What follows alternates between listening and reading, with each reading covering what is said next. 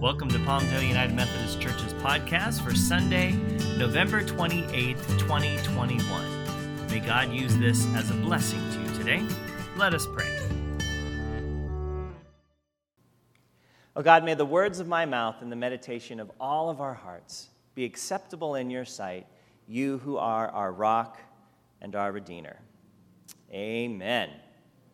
All right, so when you came in, everybody got a piece of paper. I invite you to take that piece of paper out and a pencil or writing utensil. If you don't have a pencil or something, you can open up a notes thing on your app. For those at home, find something to write with. We are going to have a Christmas quiz. Don't worry, nobody had a chance to study. You're right with everyone else here, and there's going to be 10 questions. They're all multiple choice. If you don't have anything to write with, just use your brain and remember what your answers are, okay? And we'll go over that. Everybody ready? We'll see what we know about the Christmas story. Here we go. Question number 1. Which of the 4 Gospels tell the birth story of Jesus? A, Matthew, Mark, Luke, and John, meaning all 4. B, Matthew and Luke. C, Mark and John. D, we don't know. Now, maybe you don't know, so you could put D, but you could also just guess for whichever one you want. All right? Question number 2. How many pregnancies are recorded in the first Christmas story? A, 1, B, 2, 3, or C, 3, and D, we don't know. Number 3. Who had more angelic visits, Mary or Joseph? A, Mary, B, Joseph, C, they had the same amount, D, we don't know. You're starting to get a pattern here. I'm always going to give you that we don't know as an option. All right, number 4. What was the name of the angel who visited Joseph? A, Gabriel, B, Michael, C, Lucifer, D, we don't know. Got to watch out for those Lucifer visits. Question number 5. Where was the home of Mary and Joseph before Jesus was born? A, Nazareth, B, Bethlehem, C, both of the above, D, we don't know. Number 6. How did Mary travel to Bethlehem? A, by donkey, B, by camel, C, she walked, D, we don't know. Number 7. Which animals were present at the manger? A, camels, donkeys, and sheep, B, donkeys, sheep, and oxen, C, cattle, sheep, and camels, D, we don't know. Number 8. How many magi or wise men came to see Jesus? A, 3, B, 4, C, 6, D, we don't know.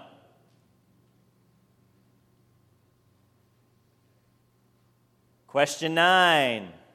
Where did the magi or wise men eventually find Jesus? A, in a manger, B, in an inn, C, in a house, D, we don't know. And question number 10. How many dreams did God use to communicate to Joseph? A, 1, B, 2, C, 4, D, we don't know. All right, are you ready? Do I need to ask you to switch papers so you don't cheat? Jesus is watching. All right. Here we go.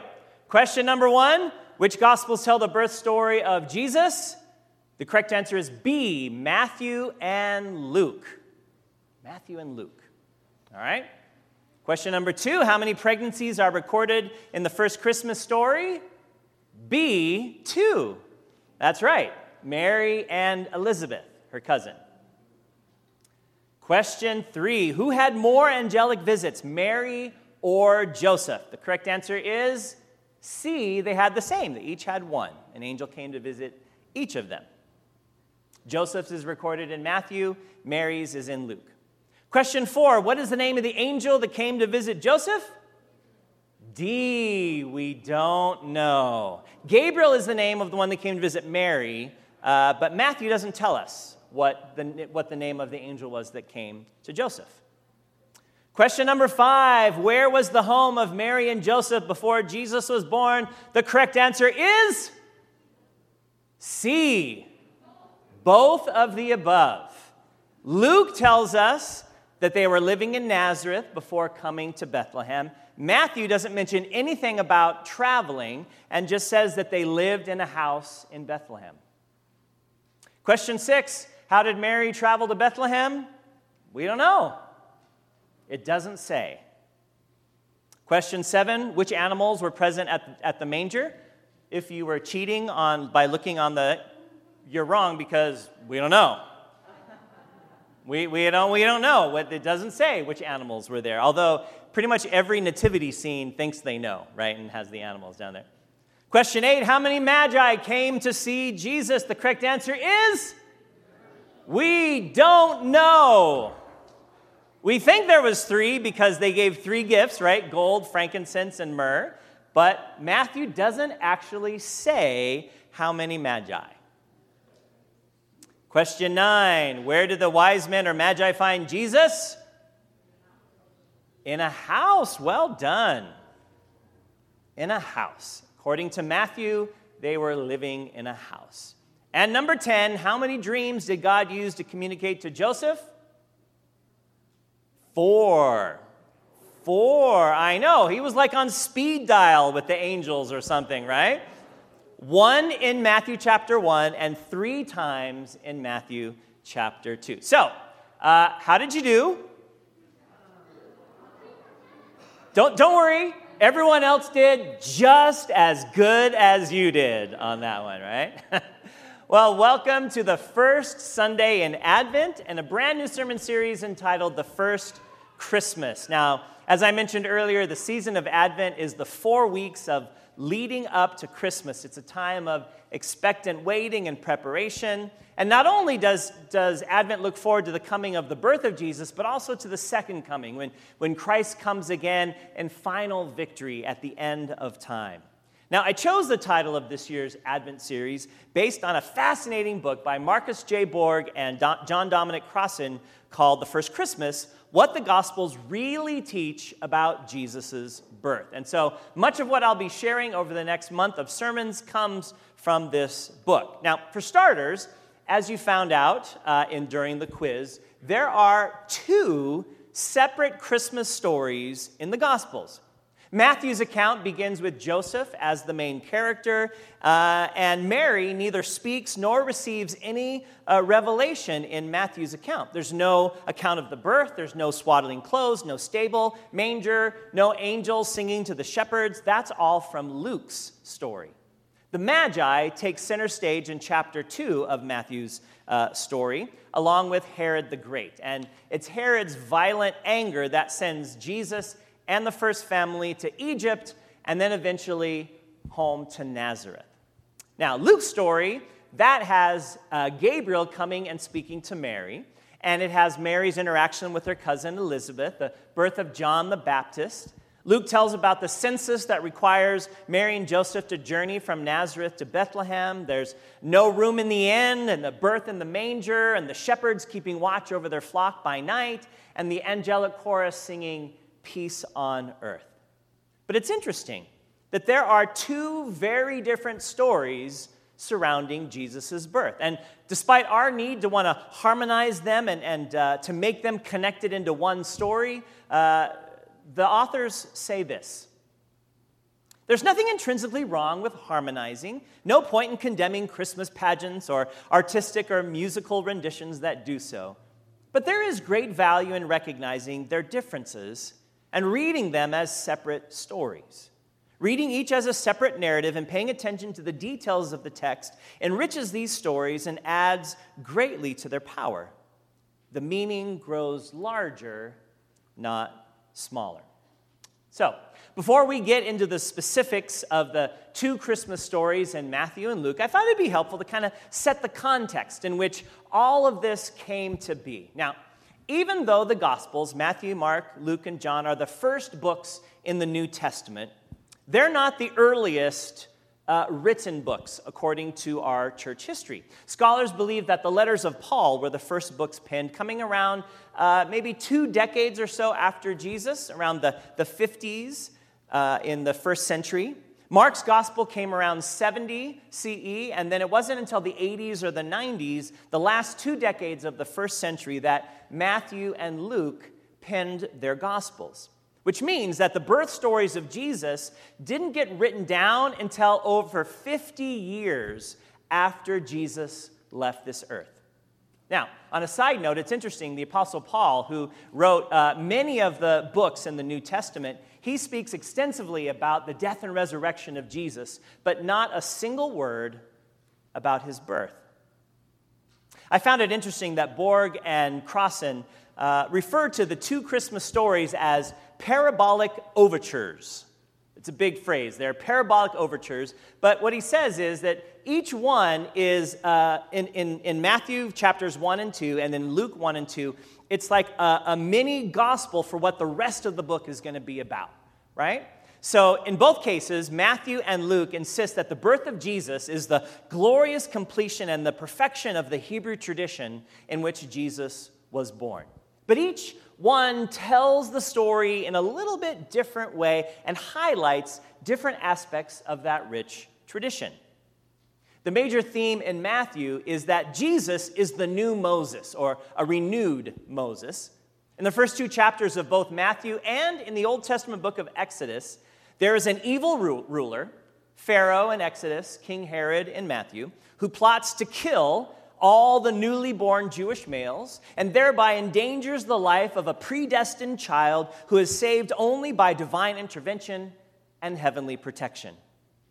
Matthew's Christmas story includes 5 divine dreams, 4 to Joseph, 1 to the Magi, 5 scriptural fulfillments, citing such Old Testament books as Isaiah, Micah, Hosea, Jeremiah, and 2 Samuel.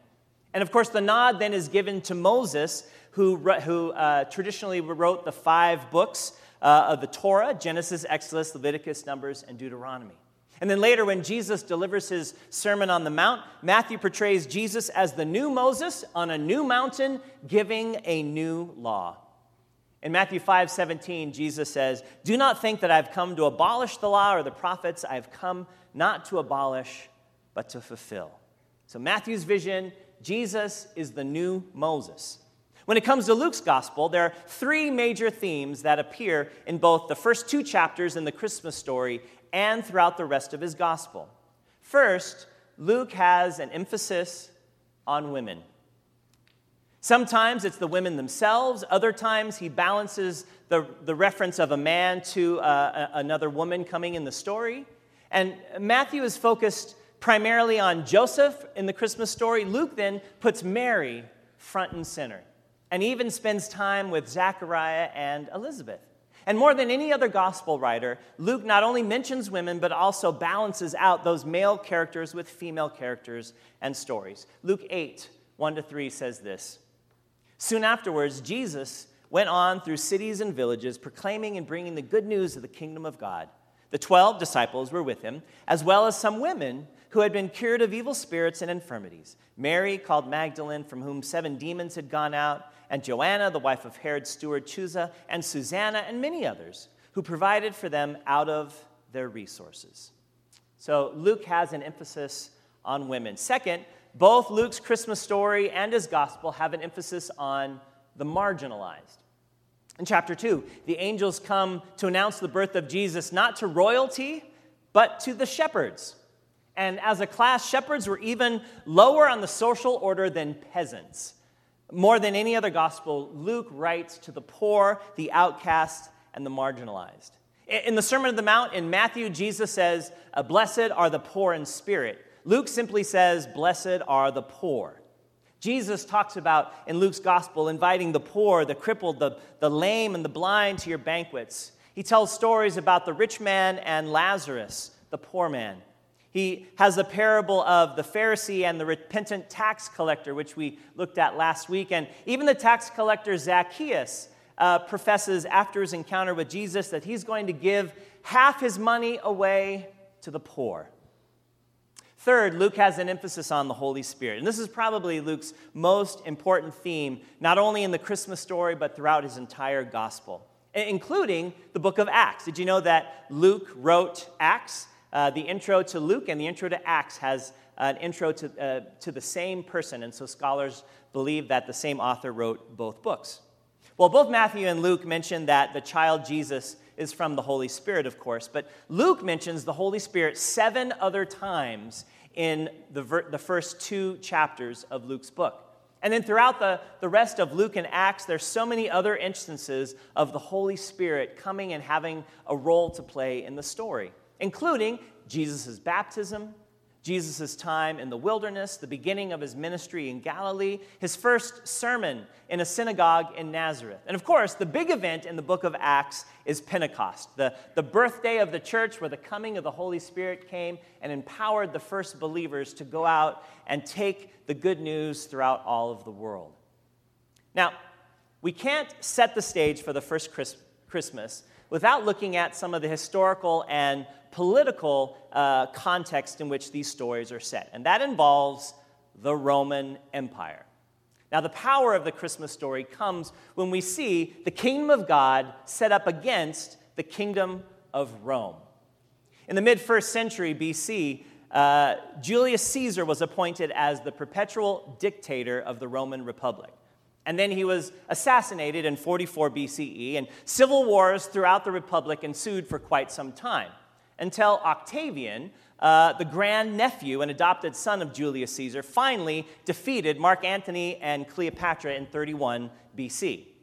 4 years later, the Roman Senate granted him overarching power, and he became Caesar Augustus, the first Roman emperor. Augustus, by the way, is Latin for one who is divine, and his Greek title, Sebastos, means one who is to be worshipped. Well, the imperial power of the Roman Empire was established by maintaining 4 key pillars. The first was military power, or the control of forces and violence. The legion was the largest military unit of the Roman army. There were 5,000 to 6,000 trained fighters in a legion. And at the time of Jesus' birth, there were 28 legions scattered throughout the Roman Empire.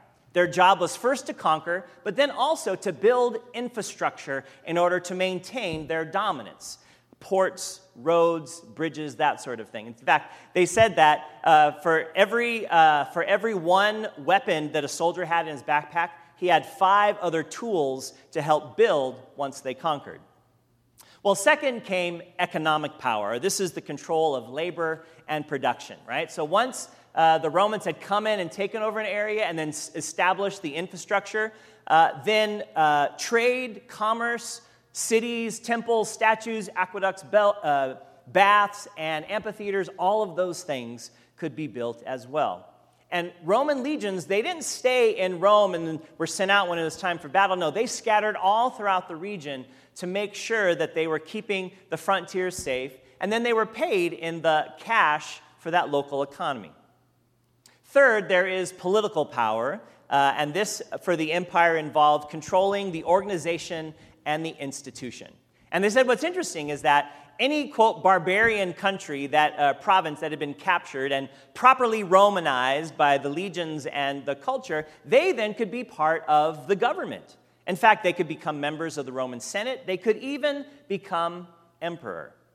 And then finally, and most importantly, was the ideological power that Rome wielded. And this meant controlling the meaning and interpretation of everything that happens. The titles of the Roman Emperor Caesar Augustus were Divine, Son of God, God, God from God, Lord, Redeemer, Savior, Liberator, and Savior of the world. Now, to use any of those titles for Jesus during this time would be tantamount to high treason. After nearly 100 years of social unrest and 20 years of civil war, Octavian, soon to be Caesar Augustus, had saved the Roman Empire and brought peace to the Mediterranean. So here's how the core of Roman imperial theology worked. You worship the gods, which of course Caesar is one of them. You go to war with the gods' assistants. You are victorious for their help. You obtain peace from their generosity. And they always talked about the Pax Romana, the peace of Rome. For Augustus and Rome, it was always peace, but it was peace that came through victory, war, and violence. Now, over and against the kingdom of Rome, you have the kingdom of God, right? What would life be like on earth if God was our true leader? Borg and Crossan refer to it as the eschatological kingdom of God, meaning the last and final kingdom on earth. Not producing the destruction of the earth or the end of the world, of course, but bringing an end to evil, injustice, violence, and imperialism. They call it the great divine cleanup of the world, right? And it'll be no surprise to discover that contrary to Rome's peace through victory method of advancing the kingdom of God was focused on peace through justice. Now, what's fascinating is what the Bible says about what will happen to the Gentiles or the non-Jews when God's kingdom finally comes, right? What's going to happen, especially to people like the Romans that had been